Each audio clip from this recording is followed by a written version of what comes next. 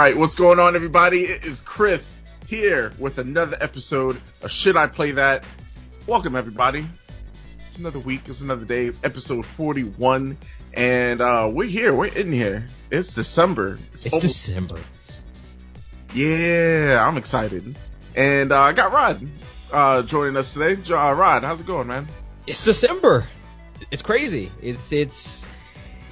We are doing this. I'm not gonna say we are approaching. We're not close yet, but we're approaching 50 episodes here, and we'll be celebrating our year anniversary.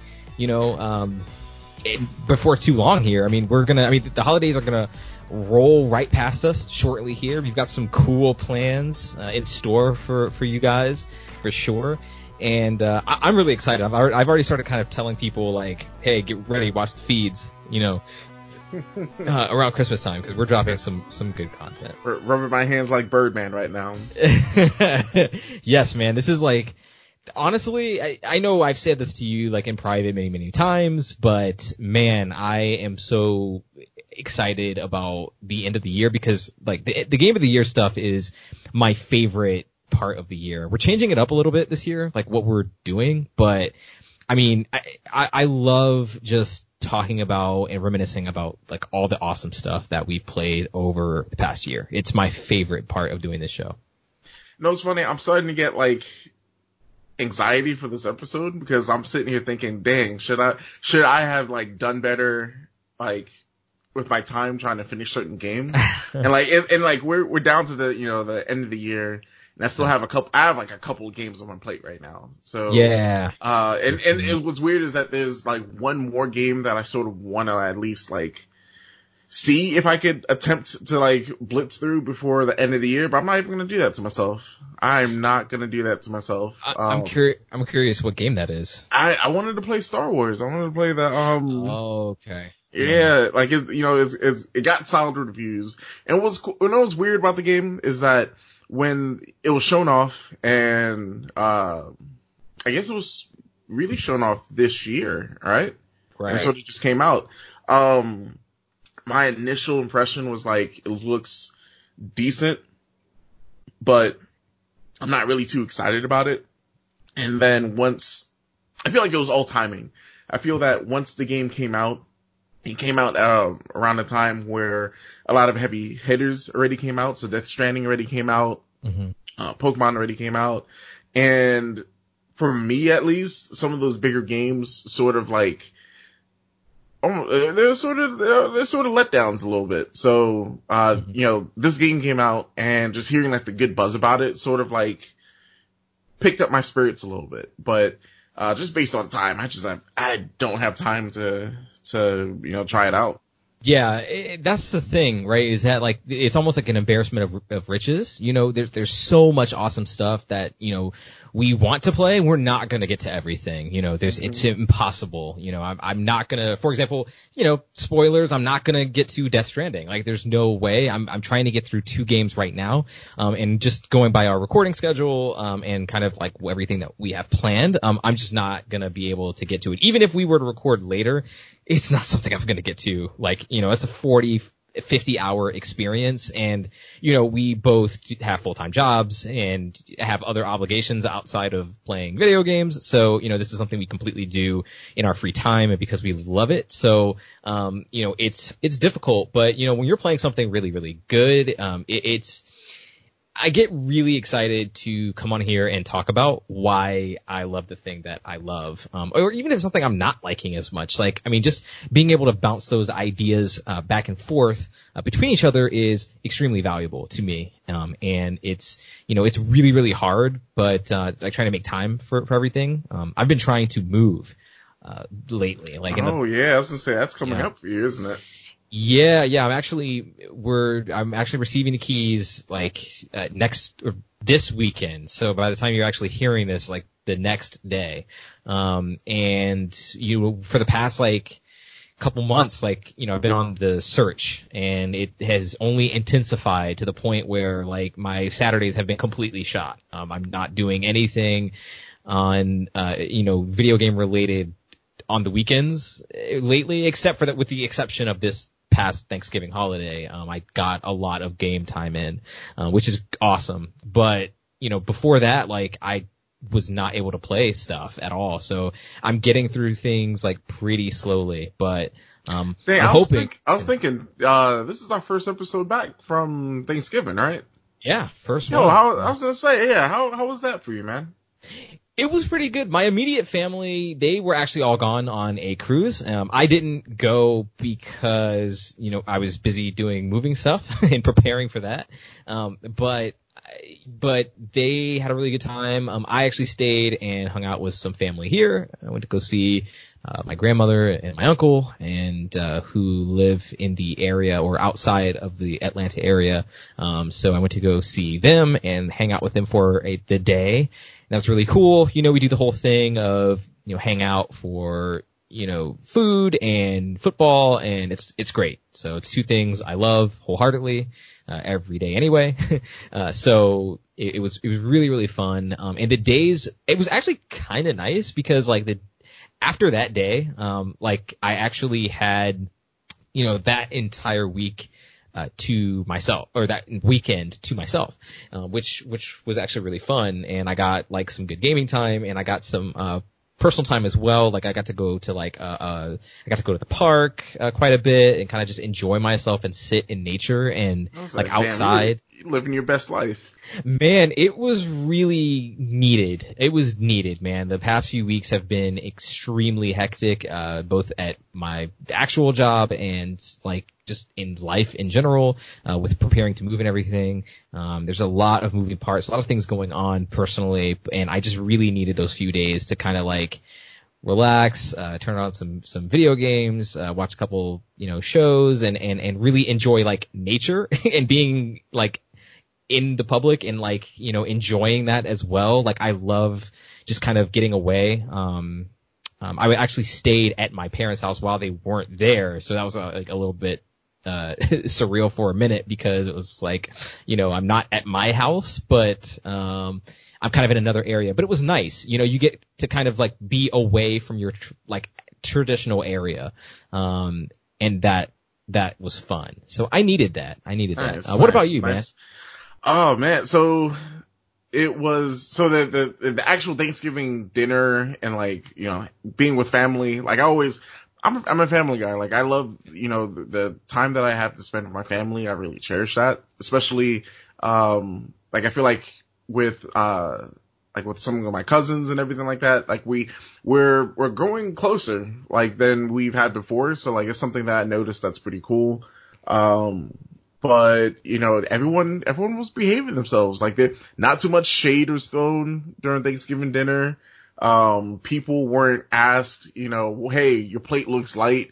You sure you're not, or you sure are you eating enough? Right. Yeah, none of that. None of the shaming on relationship statuses either. Oh, that's good. That's always good. So yeah, everybody was, they were well behaved. And what's funny though is that, coming from a Caribbean family, our Thanksgivings are a little different. Okay. As in I feel we don't eat the traditional Thanksgiving food. So, I feel whenever I talk about Thanksgiving food, people are they look at me funny. They turn their head sideways and they're yo, that's not Thanksgiving food. What do you mean? So for us, we'll eat oxtail, curry goat, we'll have turkey, fried turkey, mac and cheese, mashed potatoes. Well, it was funny. This is the first year that we actually had deviled eggs. We never have. Really? Yeah, we never have deviled eggs, and it's funny. I made it a point to say that, and the person that brought the deviled eggs was someone else's significant other that isn't from the Caribbean. Oh, I figured. Yeah, so I was oh, figures an American would bring this in, but it was pretty cool. It was pretty chill. But this was, I had to work on Thanksgiving Day. So luckily I was able to actually, have the dinner, spend some time with the family, but, that was cut short. I had to I had to put on customer service face on, and I had to, pretty much, go into NPC mode.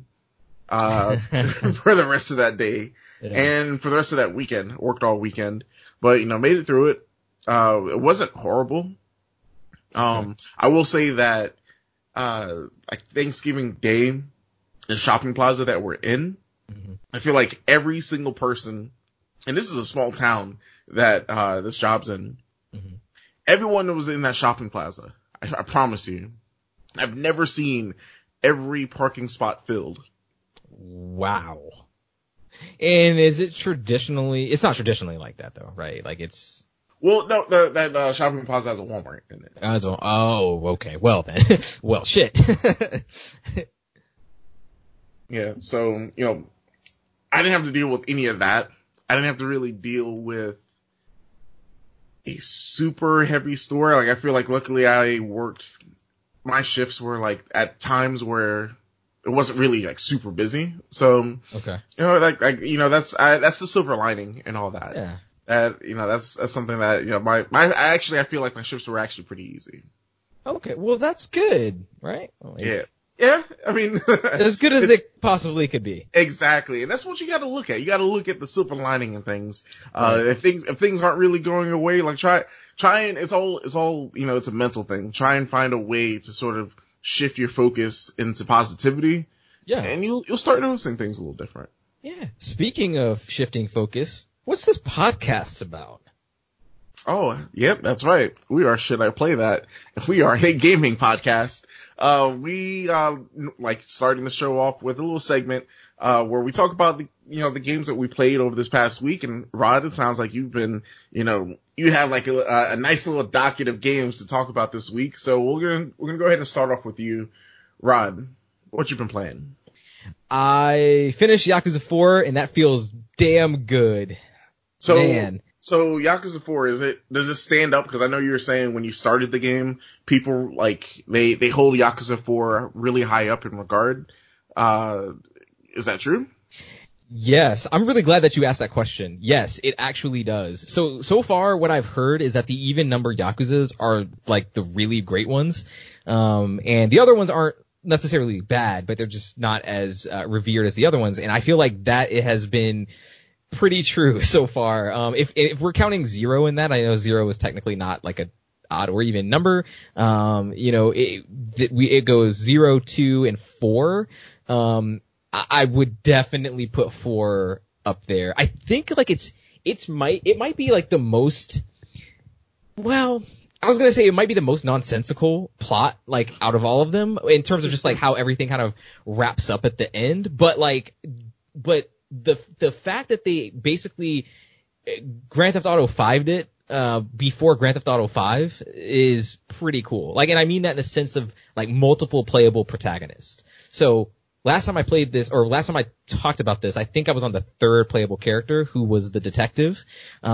And he was, I think, the weakest out of all of them, but he had a really neat storyline that actually played pretty significantly into everyone else's storyline. And then obviously the last character that you play in the game is Kiryu. And man, there's a moment where you actually see Kiryu for the first time, like in the game, as the 2nd playable character. And it's just really cool. And you want to know like what's going on with Kiryu. Like, I kind of want to go back to him, but then the 2nd playable character, Saejima, he ends up being like really, really compelling and interesting in his own right. And so you don't forget about Kiryu, but you're kind of fine putting him on the back burner until Saejima's story is done. But like I said, man, yeah, like this really does hold up to previous Yakuza games. You're doing a lot of the same stuff that you are doing in these other games in terms of getting into street battles, engaging in sub-stories where, you're running into, funny, amusing characters on the street, some of which carry over all the way from the first Yakuza, which is really neat. So you'll see certain sub-stories from characters who you may have run into in a sub-story in 1, and they kind of come back in 4. It's not a thing, if anybody's listening and they're like, oh man, that sounds cool, I don't really feel like playing these games in order. You don't have to. Like, you do not have to play any of the Yakuzas in order to enjoy them. There are certain threads and narrative elements that do carry from game to game, but I would say most of the time it can be comprehended pretty easily, like on its own. Like these function, I would say, decently well as a standalone story. And with 3 of the protagonists being brand new to the franchise, this is a really good jumping on point.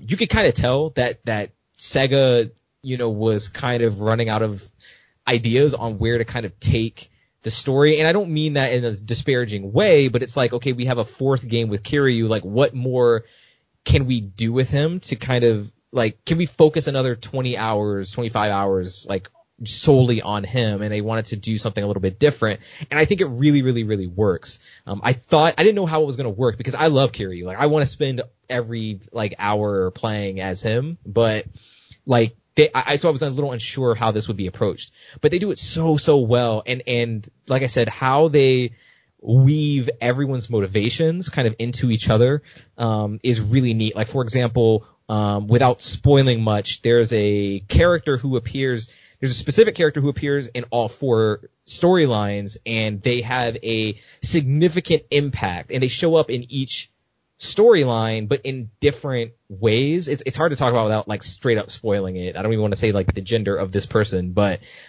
it's really, really neat and very cool and a interesting way to kind of tie everything together. Something else that's very different as well, and I touched on this a few weeks ago, but every character plays completely different, and it's so cool. Saejima is the brawler heavy character. He does, like, really cool bounce combos off the ground and off of walls. Akiyama is the speed character. He mostly kicks, but he is very much focused on outrunning his opponents, like in battle. And the detective is Tanamura. He is very much focused. He's technical, so he is all about doing parries on the enemy. So you have to actually execute parries in order to really utilize him to his full potential. Meaning that, if somebody's attacking you, you have a certain window in which you need to block, and you will parry the other person into someone else. And Kiryu is a little bit of a mix of everyone, but he is definitely, like, powerhouse as well. Similar to Saejima. Saejima is more of like a tank, and I would say Kiryu is like a smaller tank. And he carries over a lot of his abilities from previous games. So if you've played the other titles, you will be right at home with Kiryu. So much fun. This franchise is great. I can't wait for 5 because where it kind of leaves off is a pretty interesting point. And I know with 5 you play 5 characters. So very, very, it's a lot. Yeah. It's a lot. It's a lot. And apparently it's 5 characters in 5 different cities. Oh. So, yeah. Apparently 5 is huge. It is huge. So is 5 going to be the last game in that combo pack? Yes, it is. It is. It'll be the last game. In fact, I believe it has its own Blu-ray disc. It's so large. And by the way, these games look good. So Yakuza 3, like, kind of looks a little rough. Like, I mean, it looks like it still looks okay for, being up-res and everything. But you can definitely tell it is a PlayStation 3 game. Like, you can tell. It's obvious. Yakuza 4 looks really fucking good. Like, I was a little surprised at points, like how good it looked. So yeah, the up-res does it a lot of favors as well. It looks very similar to Yakuza 0 in my opinion, maybe even a tiny bit better. So yeah, because Yakuza 0 again was a PlayStation 3 game that was actually ported to PlayStation 4. Yeah. So yeah, great, awesome stuff. I do also want to shout out really quickly that the mini games in this one, are pretty cool. Each character has like kind of their own, their version of, like, I would say how Majima has the cabaret club in 0 and Kiryu has the real estate stuff. Like everyone has a main mini game that you execute, and most of them are in other games as well. Like in Yakuza 2 or Yakuza 3, there's a Hitman mini game that has its own storyline. Everybody has their own, and some of them are really, really cool. Saejima actually has one called Fighter Maker, where he runs across a dojo who is in need of a master or teacher. And he basically you train these individuals up to basically win matches in the Colosseum, which is the underground in purgatory in Yakuza world. And it's super cool. It's super involved. It relies a little bit too much on luck, but I think the idea of it is really neat. So, definitely great effort, and I loved it. It was really, really strong. I'm pleased with good. it. I mean, I was gonna say, like, you've done a really good job getting through all of these Yakuza games this year. I have played 5 Yakuza games this year. Just this year. Yeah. Yeah, and that sort of shows, like, how good the franchise is, because I know, like, for me, I would have been burnt out by, like, the second or third game. Yeah. So about that, like, I don't do absolutely everything in these games. Like, I do the main story and I do all the sub stories. And then once I do that, like, I'm done. Like, I'm not gonna 100% the game. That's insane. In fact, I'm not even gonna try all of the mini, like, I didn't do any golf or karaoke in this one because I know what those are. Like, I might go back one day and maybe do some of the karaoke because they have the scene transitions, like they do in Zero and everything. But I'm not gonna do everything and explore every nook and cranny or play shogi at every part. Like, I'm not gonna do that. So that's something I do once I finish, like, the sub stories and the narrative. I actually look up a guide and say, like, hey, what are all the mini games in the game? Like, maybe I missed one. And if, sure enough, like, I haven't really missed much. So, like, I don't need to go fishing in every game. Unless there's, like, a narrative tied to it, and there wasn't in this one. So I'm good. But yeah, like, absolutely, you can totally burn yourself out. I've made sure to kind of give myself some space in between games. And yeah, that's pretty much been my experience with that. The next game I've been playing and actually just finished, like, last night, as of this recording, like, was Pokemon Shield. So finished that and saw credits and everything. Well, quote unquote finished. I saw credits is what I should say. And, I was gonna say, did you, is this just you, like, finishing the Pokemon Championship, or is this after? Okay, because there's more to do. There's, like, an extra chapter. Yeah, I started sort of wraps that. up everything. Okay. Yeah, with the two brothers or whatever they are. Walking clowns. That's what they are. Walking clowns, with the one with the hair that moves in a really weird way. Yeah. Yeah. So it's stupid, but, like, it's fine. Like, it's kind of what I expect at this point. And it's not making me unhappy. Like, it's fine. This game is a solid 6 or 7 out of 10 to me. Like, I wasn't expecting a lot coming out of this. And there are some clearly disappointing elements in it. You and I have kind of talked about it. I hate Team Yell. I hate them so much, and not in the game wants me to hate them way, but they are just unintentionally annoying. And I feel like they're a complete waste of time and space and energy and character design, and a complete waste of music. Their music is awesome. Like, their theme music is really good. Like, their battle music, their home arena, Spike Mooth or whatever. That place has awesome music. The theme of at that town is great, but yeah, the aesthetic was pretty cool. The aesthetic is awesome. It reminded me of Detective Pikachu. Yeah. And I love the sound behind it, but man, it's just a hallway. It's just a hallway and, like, 4 fights, and that is the town. I was baffled. I thought it was a joke, actually, at first. I was like, there has to be more to this, right? Like, I was expecting some narrative twist, and there is not. Nope, that's it. That is it. Like, the last couple gyms are really sparse. I'd say the last, like, 3 are pretty sparse. So yeah, that stuff I was really disappointed in. I was hoping that stuff would be more involved. A lot of the world seems lifeless, which is disappointing. There's a lot of elements here I think that could have been better, but there are a lot of improvements. I love the max raids. I still love the sports aesthetic. I never thought that got old.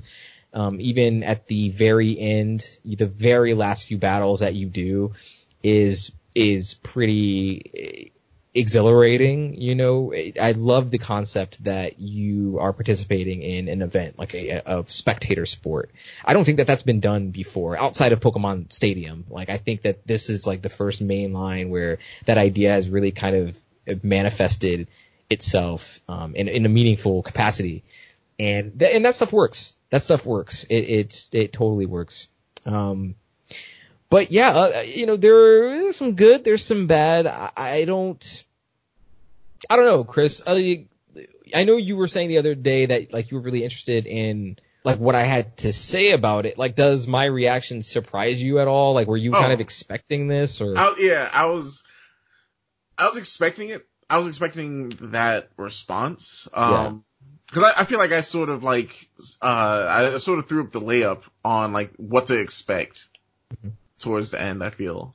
Or just more so just the game in general, since I sort of like sped through it. But I don't know, like I'm at this point with like Pokemon Sword and Shield, like the hype is really, it's already died down, at least for me, because I don't know, like I'm not too excited on like, catching the Gigantamax Pokemon, and when it comes down to the Pokedex, like where I'm at the Pokedex, I literally like can't catch anything else. I have to trade everything else to complete the Pokedex. And that sort of discouraged me a little bit. I was like, damn, like now I actually have to like, depend on like other people to try and complete this. And that sort of like just took the wind out of my sail. Yeah. So.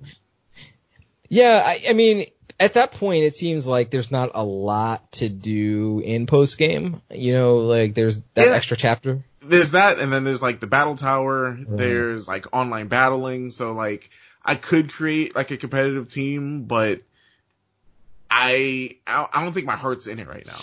Right. And I mean, like, and when I'm talking about post game too, I'm really referring to like stuff that is motivated by like anything narrative related. Like there's not really much of an incentive for you to create a competitive team outside of just your desire to create a competitive team. Like if you're just that into it, then that's there for you and that's great. But like for me, for example, like I might do it, I might dabble and think that it's kind of, and screw around and say, oh, this is kind of fun for, a little bit, but I'm not going to seriously spend hours like looking for IVs and like all this other shit. Well, like I'm just not going to do that. Well, they've made that super easy in this game. So that, I guess something that I could definitely commend them on is just the quality of life changes that they made on just like changing natures, getting the right natures, breeding, getting IVs. Like I feel like this is like especially towards a post game, like doing your raid battles, like that's the easiest way of getting like high IV Pokemon.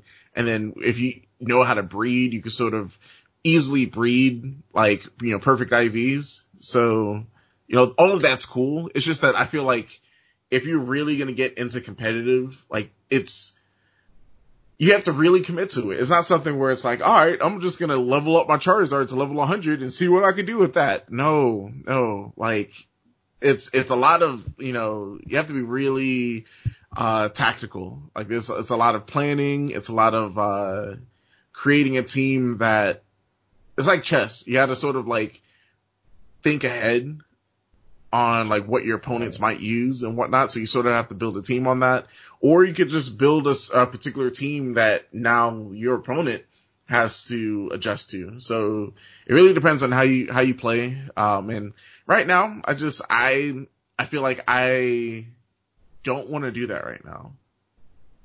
Like I'm sort of like good, like dropping the game right now and sort of looking at other stuff. It's just that I'll get online and I'll look at my friends list and everyone's playing Pokemon. So like I'll jump on and see a bunch of people doing raid battles, and like just that gameplay loop of doing that is satisfying to me. But at the same time, now it's starting to become a little hollow because, I either have the Pokemon already or I don't know, like it's just, I'm sort of just going through the motions in it. So I think I'm really excited to jump onto like these next couple games that, I'm jumping into. But, nice. I think you still have some more games that you want to talk about. So we can sort of do that before I jump into what I've been playing. For sure.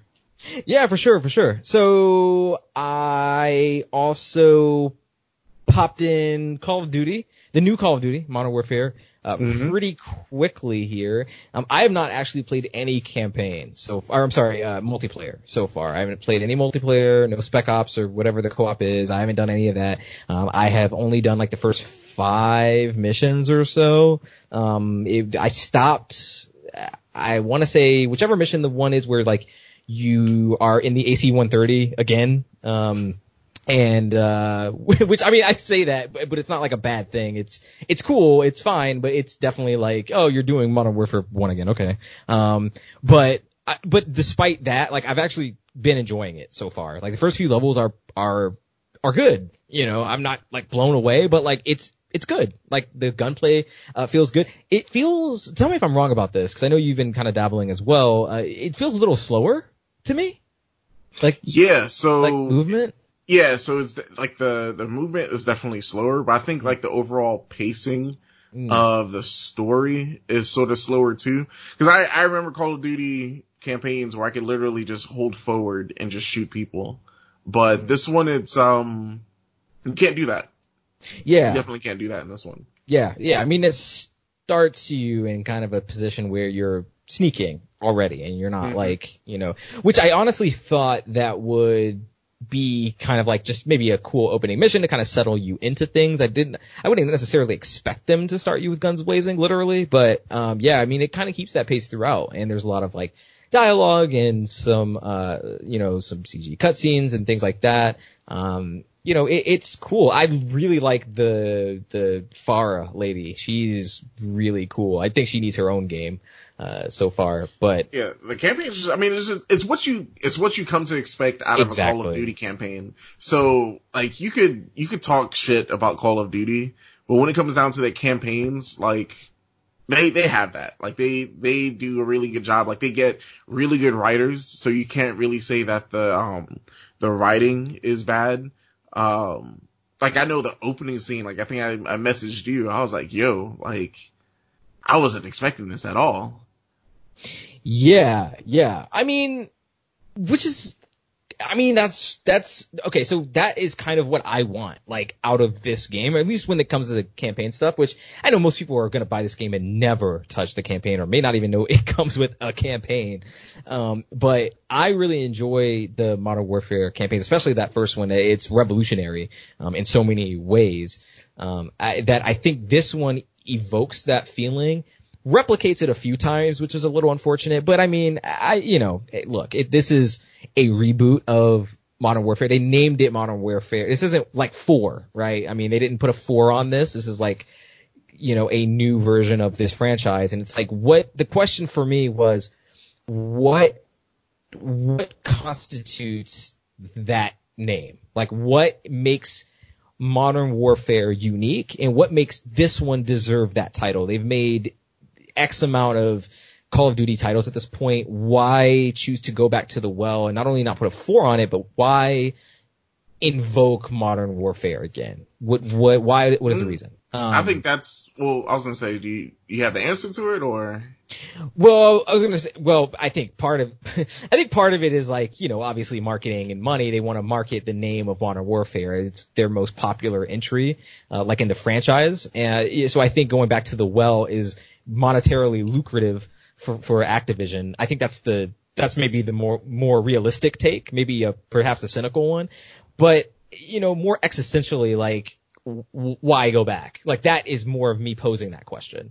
Oh, I mean, this is, all right. So I feel like you're right about how, yeah, it's like a marketing ploy, you know, get something, bring people in with the nostalgia, because at this point, you know, people hear Modern Warfare, especially with people saying it's like a reboot, you're going to get people to turn their heads and look at it.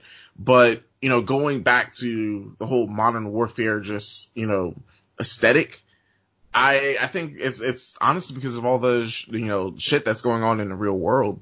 Like it's, at least for me, playing through some of these missions, I could sort of separate myself, like pull myself out of the game and sort of say, damn, like this stuff's really happening on the other side of the world right now. Yeah. So, yeah. Yeah. Well, that's the thing too, is that like it does, and I think that might be a discussion I would like to have, like, maybe at a different time, especially once we finish it, because I want to see like the rest of this game and see what they do, because there are like some sequences that are straight up ripped from the headlines, like you said. Like the London sequence, is stuff that you literally read about happening, stuff that's happened in the last year or two, like in Paris and everything. So with suicide bombers and things like that. So yeah, I definitely think that I do want to have that conversation, because it's fascinating. I think we should have it once we finish the campaign for sure.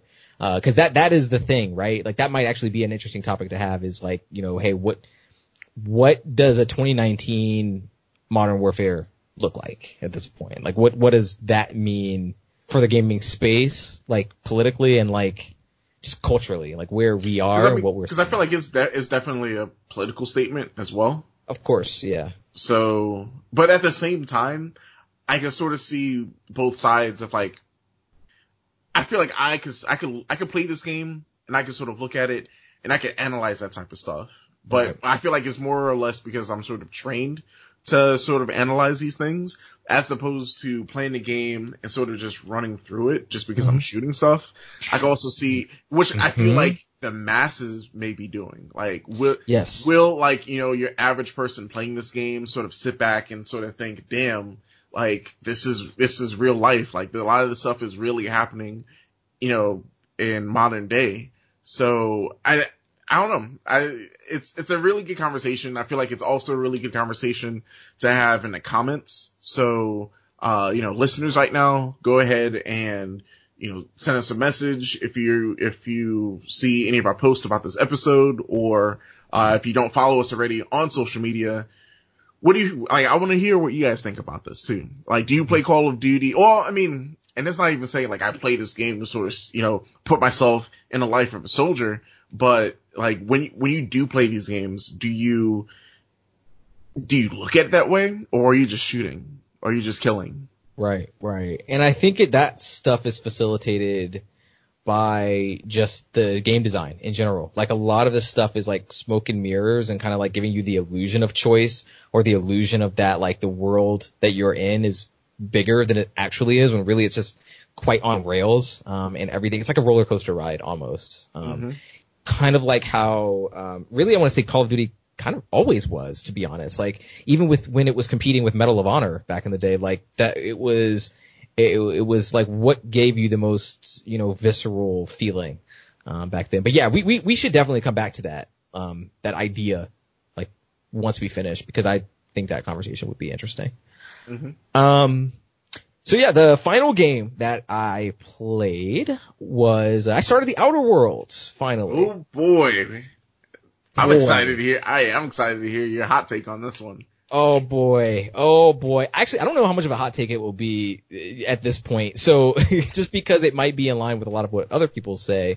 But where I am in this game is, I just got off of Edgewater, which is the first planet that you land on, literally. And, I love it. Can I just say for a moment that I love the opening of this game? Like, I love the, what's the scientist's name?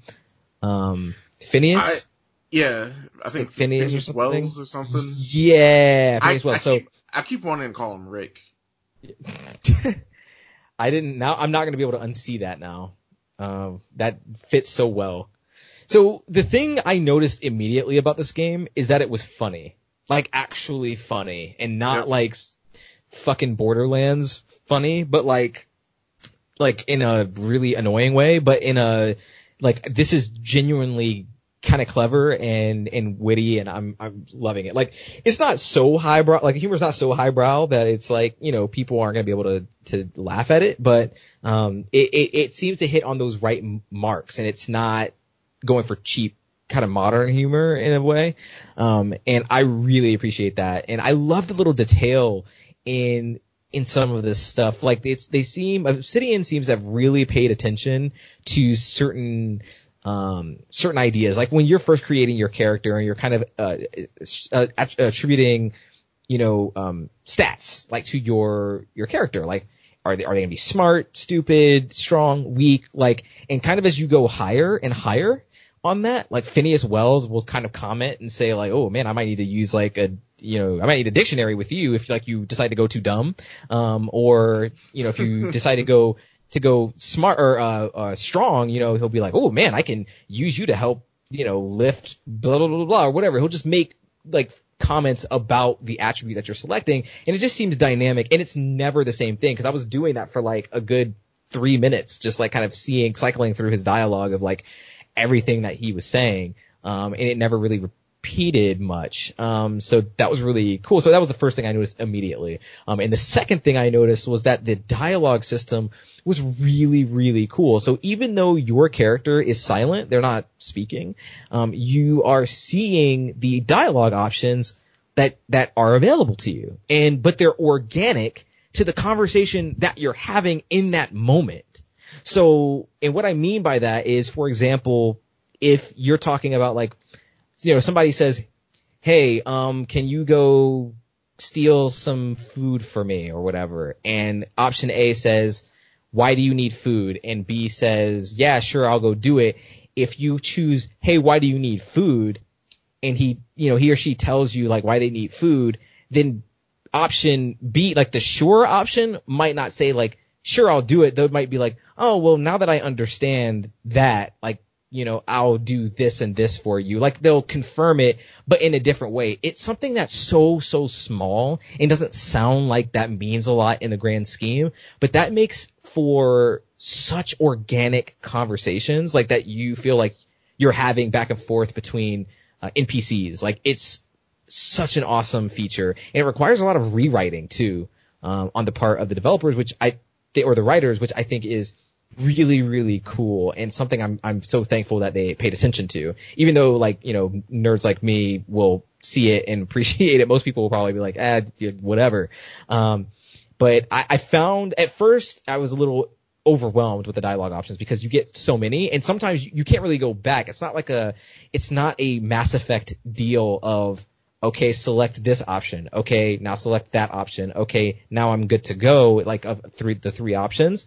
You might get like 3 options on one and then maybe like 5 options.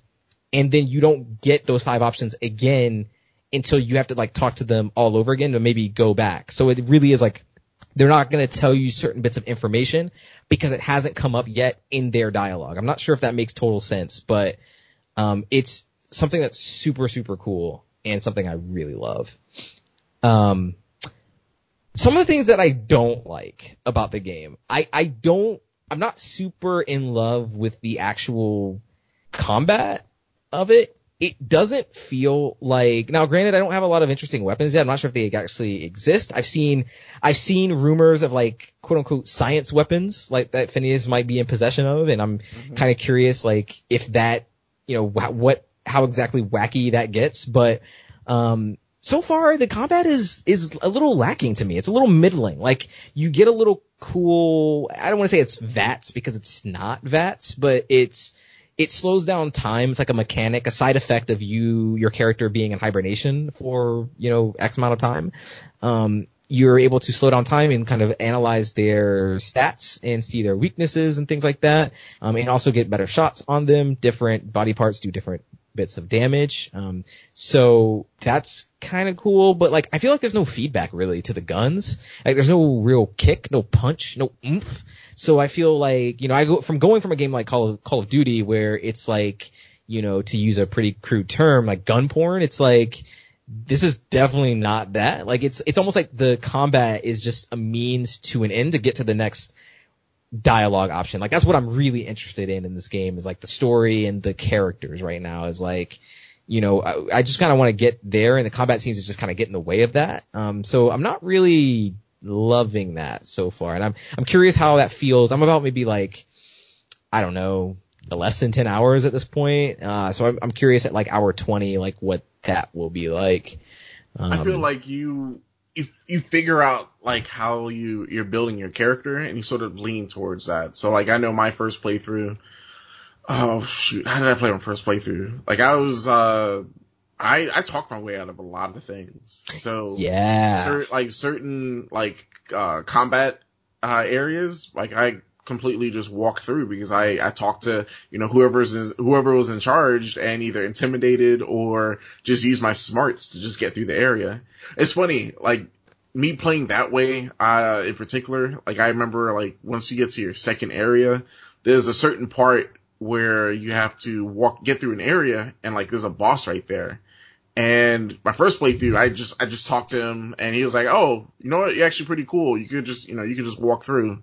The second playthrough, not so much. So yeah. I actually wasn't, like, strong enough to even get through that area. So I had to, like, I had to turn around and start doing, I had to go, like, pretty much started other quests at that point. It's funny that you mentioned that specifically because I've actually just been dumping so many of my points into dialogue. So, like, I'm extremely persuasive, and I've got some good charm on me. So, like, that's how I wanted to play the game. So I actually spec'd my guy to be intelligent and persuasive. So, like, he's not the strongest dude, but, or the best gunslinger or whatever, but, like, I could talk my way out of anything, which has actually proven to be pretty useful. Yeah, it's useful in, like, the dialogue stuff, but, like, once it comes down to actual combat, like, all of those skills don't really mean anything. So, like, I guess at that point you have to start picking, like, good companions and just having good armor.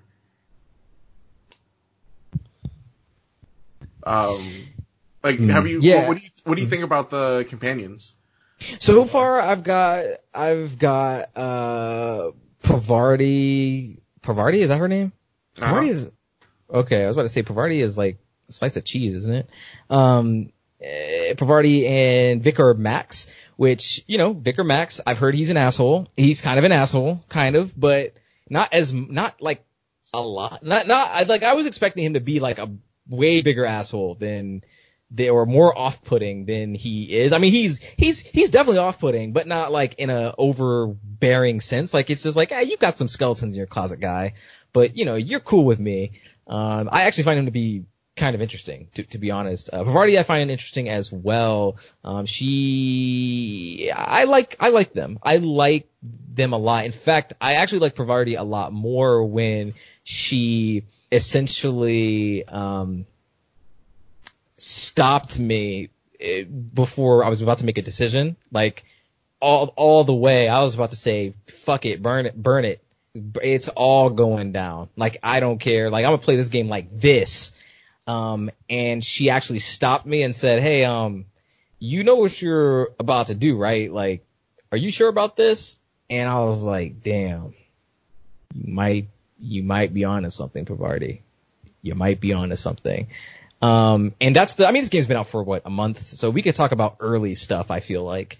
But the whole Edgewater thing, like the choice that you have to make, which is the idea that you have to cut the power to the rebel civilization or get that power to the corporate land. And ultimately, so when I went in there, like, into that mission, before I even got the mission officially, I was like, I'm about to blow this whole town up, because I was like, you get all this dialogue and you meet all these people where people are assets. And oh my God, I didn't even talk about like the conceit. Like, I think the idea of tackling, the idea of capitalism in this game is so strong. Obviously, I think it seems like it leans a certain way in sometimes, and then other times it doesn't. So I don't actually know where politically on the spectrum this game lies, which some might say is a good thing. But they're in this Edgewater, this literal backwater town. Like, people are viewed as assets, and I guess this is just like in the colonies in general, not necessarily in Edgewater. But Spacer's Choice is this gigantic corporation that literally owns people, and you can't even die on your own without being considered property. And people are forced to essentially, like, sell unsavory parts of themselves, in order to, like, buy their own gravestones. Like, that's, or grave sites, really. And it's fucked up. Like, there are some, stories about workers who perish, quote unquote, under mysterious circumstances.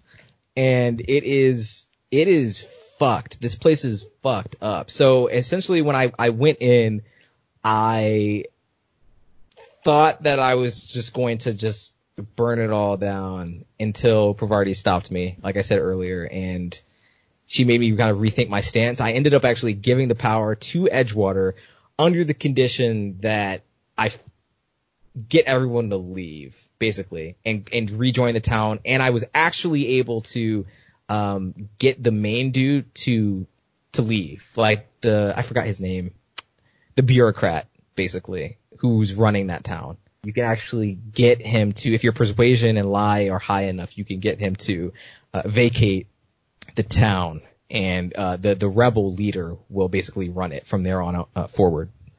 So it seemed like a compromise, essentially, like a kind of come together kumbaya moment, which, we could discuss how good that is at a later time. But I moments like that, it was interesting. It definitely presented me with an interesting moral quandary that I was not anticipating, like, prior to playing this game. So, I don't know. We'll see if they come up with more situations like that. I would expect that those are choices that will be aplenty, probably on each planet. We'll probably get like one or two of those per planet. We'll see. But I'll definitely have more to say about that going forward for sure. But that's pretty much it for me, man. I've been going for a while. So Chris, what have you been playing? I mean, nothing too much. Same stuff from last week. So Pokemon Sword sort of talked about how, like, I'm sort of at the tail end of what I want to do with that game. I'm still deciding whether or not I want to do competitive, but I don't know. I feel like I know what it is. I don't want to invest the time of like creating like teams and everything like that. So I think that's the reason why I feel like that. That's definitely it. I pinpointed it. So that's what's going on with Pokemon Sword.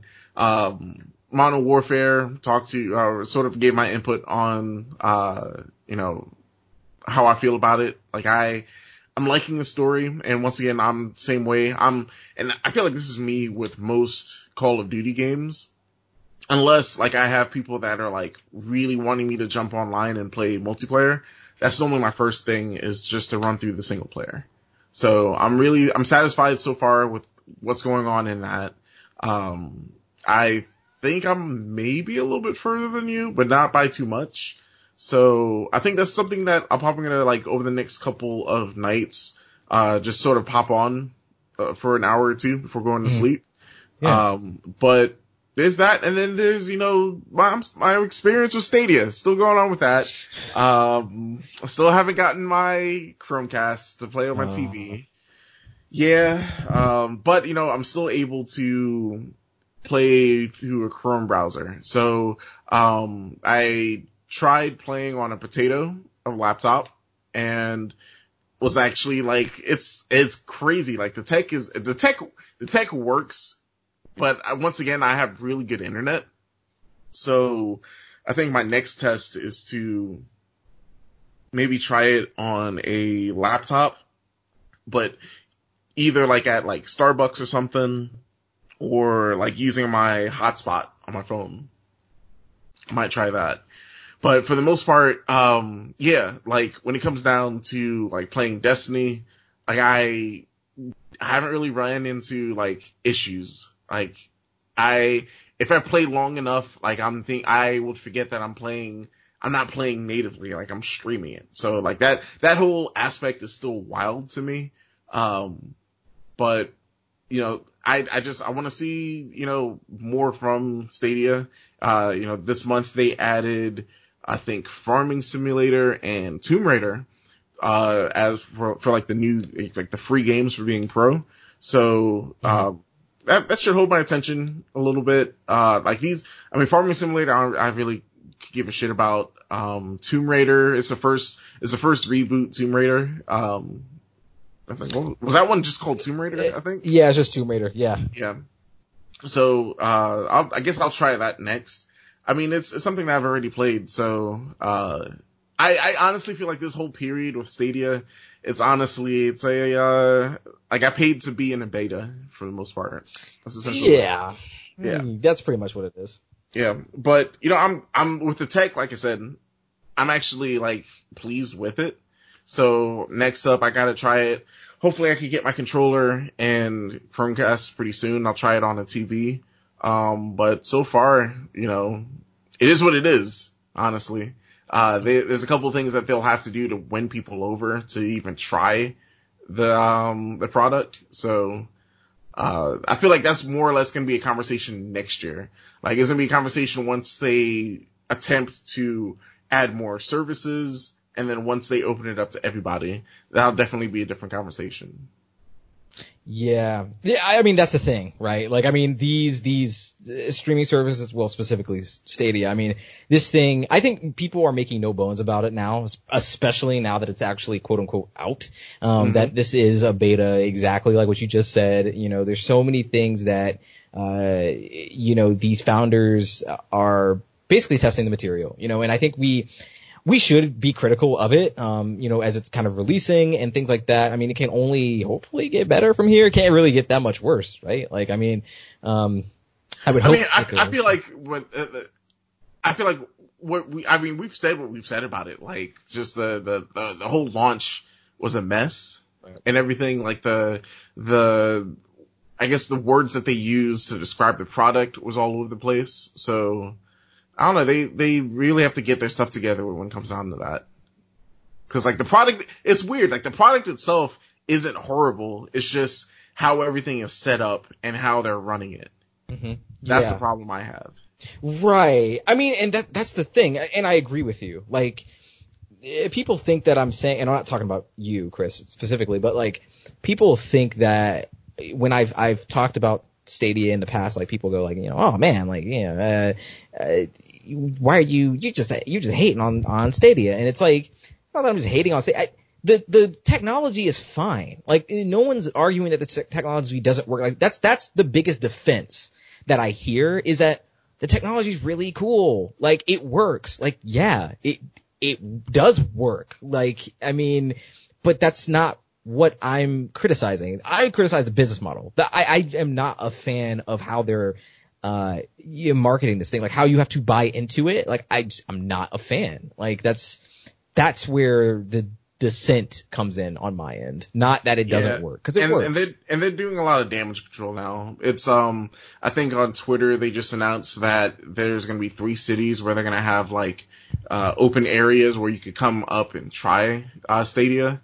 I think it's in the UK, I think Paris, and then Los Angeles. And they said like over time they'll add more like,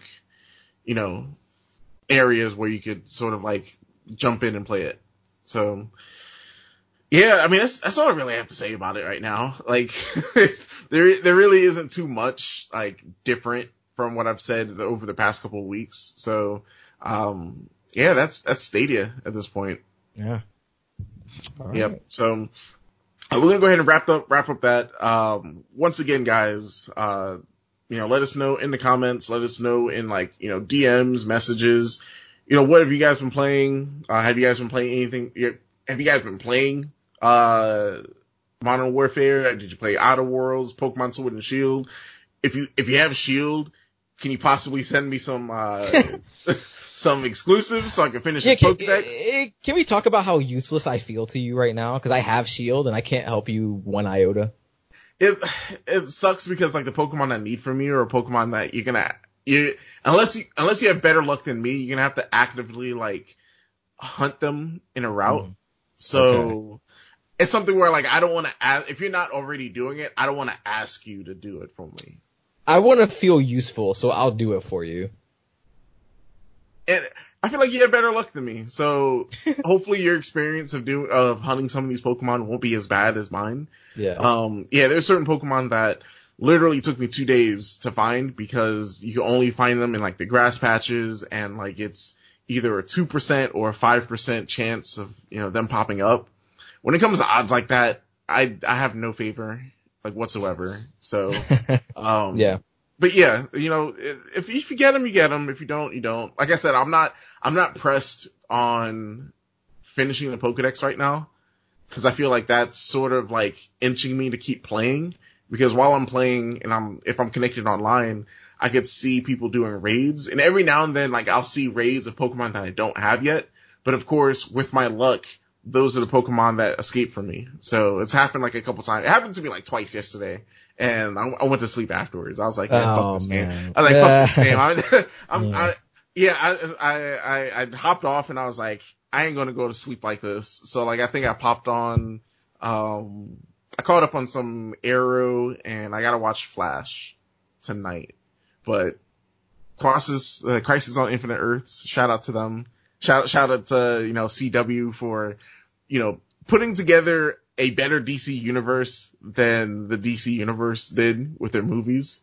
So I'm really excited for next week. The Crisis started. Nice. Even I've heard about that. Yeah, like I feel like it's a lot of like, it's gonna be a lot of payoff stuff that they've been like building up for years now. Like they've been teasing the Crisis since the first season of Flash. So yeah. So and then with this being like the last season of Arrow, like there's a lot of payoffs on that end. Like this season of Arrow, like by far, I want to say has been my favorite. I want to say maybe the first season is still like my favorite. Okay. But this is like a close second, just because of like all the payoffs that they're doing and everything that they're doing leading up to Crisis. It's been like, it's been like a movie quality level. Like, right.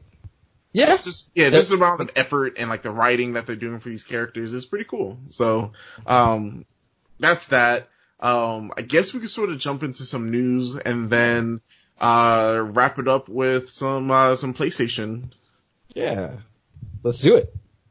So, what you got for us this week? So, news-wise, we had a quick story about Phil Spencer tweeting out that he has officially, in fact, I'm just going to quote the whole tweet here. He says, "And it's started. This week I brought my Project Scarlet console home, and it's become my primary console. Playing my games, connecting to the community, and yes, using my Elite Series 2 controller. Having a blast. Great work by the team. 2020 is going to be an incredible year."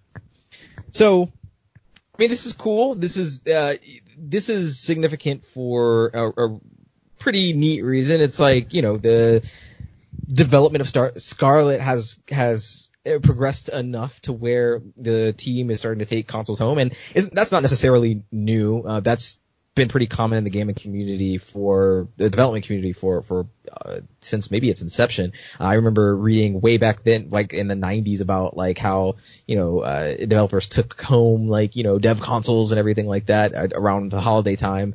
And that's always really exciting to hear, because next gen's just around the corner. That's what that means. That's really exciting.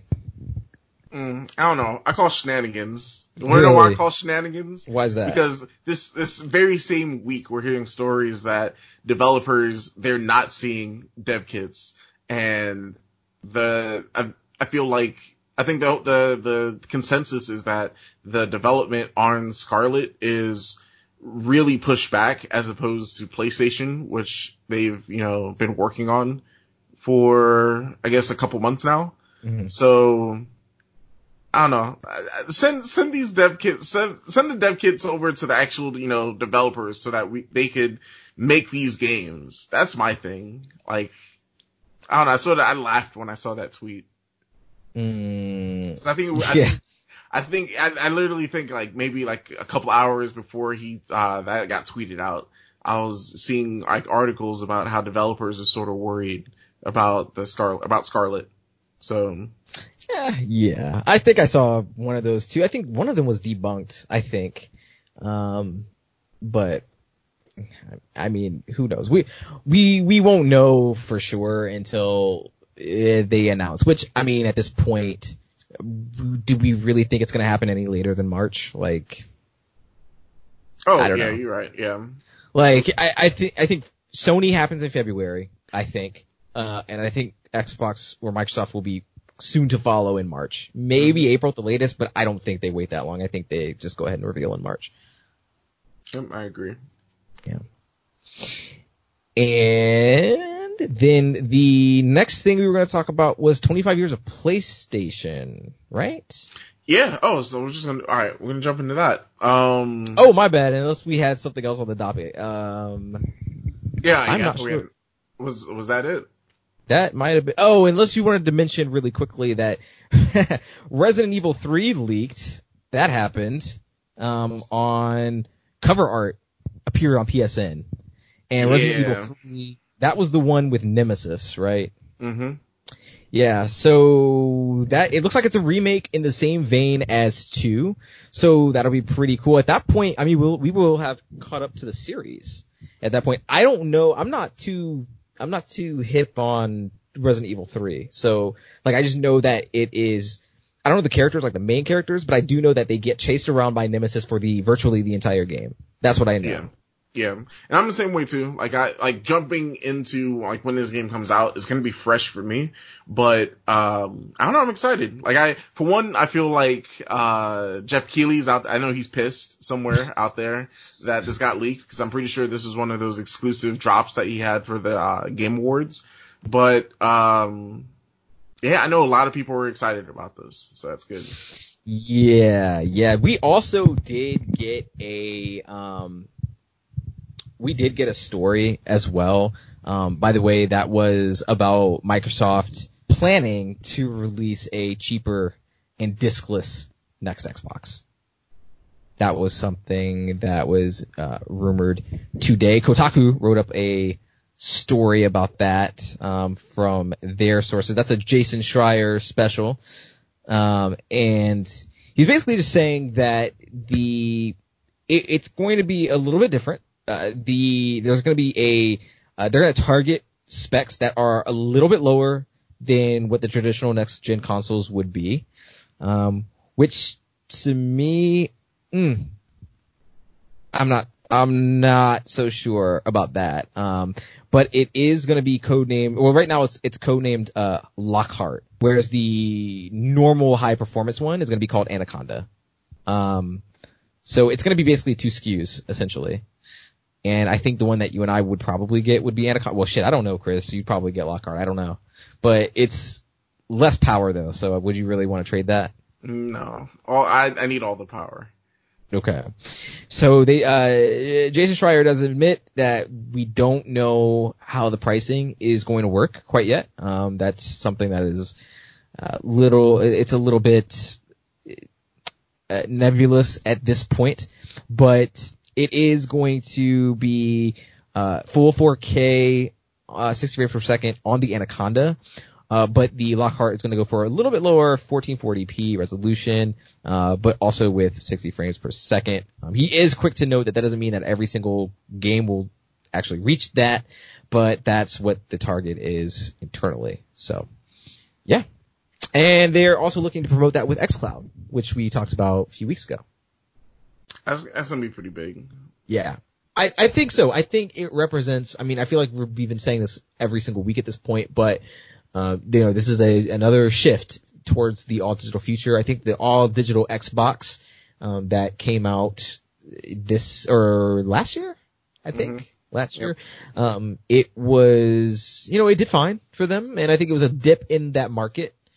And there's no reason to believe why they would do anything different with this one. This is not super surprising news, but it's good to know that this is something that's being worked on actively. So, yeah. Expect to hear more on that later. All right. So let's go ahead and wrap this up this week with, let's talk about PlayStation. This past week, it was the PlayStation 1's 25th anniversary. So PlayStation was, for the most part, they were just highlighting just 25 years of play, which they're calling it. I think this past week or two, they've also received the Guinness World Record for, like, I think just, was it like most consoles just sold as like a Yep. company or something like that? So, Yep. so, shout out to that. The PlayStation brand is strong. Like, Yeah. they're doing it right now. 25 years of like just, the ups and downs, but I feel like when they hit those high points, they really hit the high points. Yeah. And I was gonna say, and I feel like even with the low points sort of helped develop the company to make those high points, feel even greater. So right. I sort of want to use this time to, once again, with you guys out there, listening to us, we love engagement. I want to know what, you guys is like, when you think PS1, what's the first game that sort of like pops up in your head? And I'm gonna ask that to you too, Rod. What do you like instantly? PS1. What's the first game that pops up? Man, the first game that pops up for me is definitely Metal Gear Solid 1. It's the game that I always think about. It's not even the first game that I played on a PlayStation 1, at all. Actually, in fact, I played it later in its life, but like much later, but I remember just the sheer influence of that game, and going back to play it feels like the quintessential PlayStation title. It feels like, and it's not even something that's a franchise that's necessarily exclusive to the PlayStation brand, but it encapsulates so much of what I think people know PlayStation for, especially nowadays with their cinematic kind of envelope pushing experiences. You always think of blockbuster gaming when you think of a lot of Sony first party, especially today.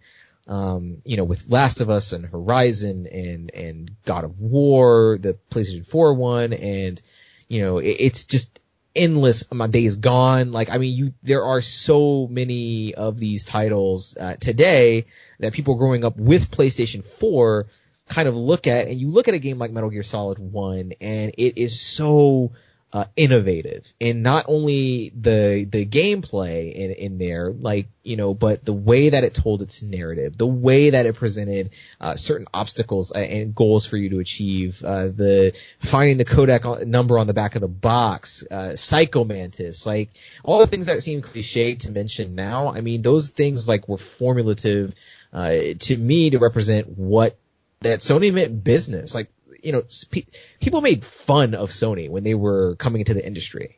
People were like, the people, the guys that make TVs, they want to make video. The Walkman? Yeah, What? Exactly. Like, what do they know about making video games? But they took their lumps and sure enough came out with a winner. I think PlayStation 1 did really well for itself. It established itself as a premier console. It grabbed Final Fantasy VII. I think that's also a game that I think about that is synonymous with PS1 especially. And Tekken, Tekken is also a great PlayStation title as well. I was gonna say that, like, for me, that's between Tekken and Fighting Force. So shout out to anybody who like hears me say Fighting Force and they know what I'm talking about. Yeah. Those two like instantly pop up. The SmackDown games on the PS1, like just hours. I remember like just spending hours and hours playing that game with like some cousins of mine. I remember like us not having a memory cards. So we would have to, we would create, created wrestlers, get them through like, we try to get them as far as we could through the, like the campaign or through the season mode. And, eventually we're like, damn, we're gonna have to turn it off. We're gonna lose all these characters. So just thinking like that was a thing for a lot of people. Like playing these games without a memory card. Like when you ask like older gamers, like that's something I feel that we all at some point we've had to do. So, seeing how, quality of life has shifted with the PS4, auto saves, cloud saves, like these kids don't know the heartbreak of having to turn off a system and having to redo everything the next time you play. Yeah. So, exactly. Shout out to innovation, I also want to shout out, and this is a little shade, I also want to shout out, Sony stepping into the field and also knocking out a competitor. I feel like because of Sony, Sega, they're like, oh man. Yeah. Absolutely. Yeah, I want to say for the most part, that's what took Sega out. It was a lot of things. I know it was a lot of, it was a lot of things. Yeah. mostly with things that Sega, they did to themselves. Yes. But I want to say that, the domination that Sony had in that, in the market, that led to it. Absolutely. So, it's just, there's a lot of classic games, and games that continue, that people are still playing now. So looking at Final Fantasy VII, how we're getting that remaster or the remake next year. Seeing once again, Tekken is still going strong. I was gonna say Metal Gear. Oh damn, that was a tear. A tear just rolled down my cheek. Damn. Yeah. But yeah, I'm excited. 25 years. Cheers to another 25 years. Just to see the innovation that they do. Yeah. It's fun. I feel like we'd be remiss to not specifically call out PlayStation 2 as well, as I think that it might be considered one of the all-time great consoles, especially in the 3D space. I mean, I remember my first memory of that console is Twisted Metal Black. I remember that coming out and playing it and just being blown away at the time that everything was so clean and so realistic, and it was very mature. I should not have been playing that game at the time at all. But yeah, I mean, and then you've got Metal Gear 2. I don't mean to talk about Metal Gear the whole time, but I mean, that came out pretty early in the life cycle, right? Mm-hmm. For PlayStation 2, and that being just blowing me away as well. Shadow of the Colossus came out towards the end of that console's life cycle and was absolutely stunning. That was the birthplace of God of War. It's incredible what that console was able to achieve and sell in that amount of time. And I feel like there are listeners out there that are mad at us for not shouting out stuff like Spyro and Crash Bandicoot. Sure. Yeah. I mean, those franchises, they led to other franchises, they're being birthed out of it. So shout out to Naughty Dog, they're still going strong. Absolutely.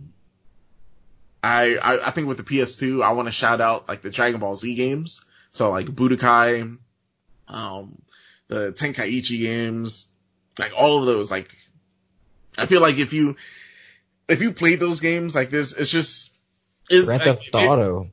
Grand Theft Auto is huge. Yeah. It's a lot of, that shift to the 3D space was pretty big. Yeah. Where's my Cool Borders? Ooh. I loved Cool Borders. I'm not gonna say I take it over SSX, but Cool Borders was a really cool, Sony exclusive franchise. And yeah, 98 Degree Sports or 99 or 90 something. Yeah, I don't remember. It was something sports. It was their first party studio that made the sports games. But I might be wrong on that, but yeah, it was, they made a bunch of those titles, and I would really like if one of those got rebooted, especially Cool Borders. Yeah, so, you want to shout out anything else from? Oh man, we could be here all night doing that. Yeah. Yeah. I just wanted to shout out just, the PS1 and just the overall, shout out to Sony, shout out to PlayStation. Yeah. Much. I was completely wrong about Cool Borders, by the way. That was UEP Systems, so not at all 98. I think 98 Sports, 98 Degrees, or whatever their first party system. Those were their football games and things like that, I believe. Mm-hmm. Yeah. Okay. Mm-hmm. But yeah, so I guess with that, we can go ahead and wrap it up for the week. Yeah. Episode 41 in the bag. Once again, we, this month, we have some really cool things with our Game of the Year discussion, with some other things that we're working on. And then just, guys, listen, this is the last month of the year. This is the last month of the decade. Get your ducks in a row. If you're going to make some changes, go ahead and make some changes now. You know, if you're gonna work on a diet, if you're gonna work on lifestyle changes, start working on that stuff now. Like, don't wait. Don't be like, oh, I'll wait until Sunday, or I'll wait until the New Year's. No, now's the time to do it. Now's the time to, you know, start on your path to greatness. You know, starting the 2020s on the right foot. That's what it's all about. Rod, you got anything for the people? 989 Sports. That is the developer. That is the developer. It was really bothering the hell out of me. But that is it. Yeah, go enjoy your family. Enjoy your family this month. This is a really cool month to do that. It's December. Christmas time is upon us very soon. In fact, way more soon than you would think. Enjoy your family. Play some video games. That's it. So that's going to be another episode, guys. Once again, like, subscribe, comment, all that fun jazz. And once again, send us some mail. We have the mailbox open. It's shouldiplaythatfanmail@gmail.com. And we'll catch y'all next week. See you next time. Peace.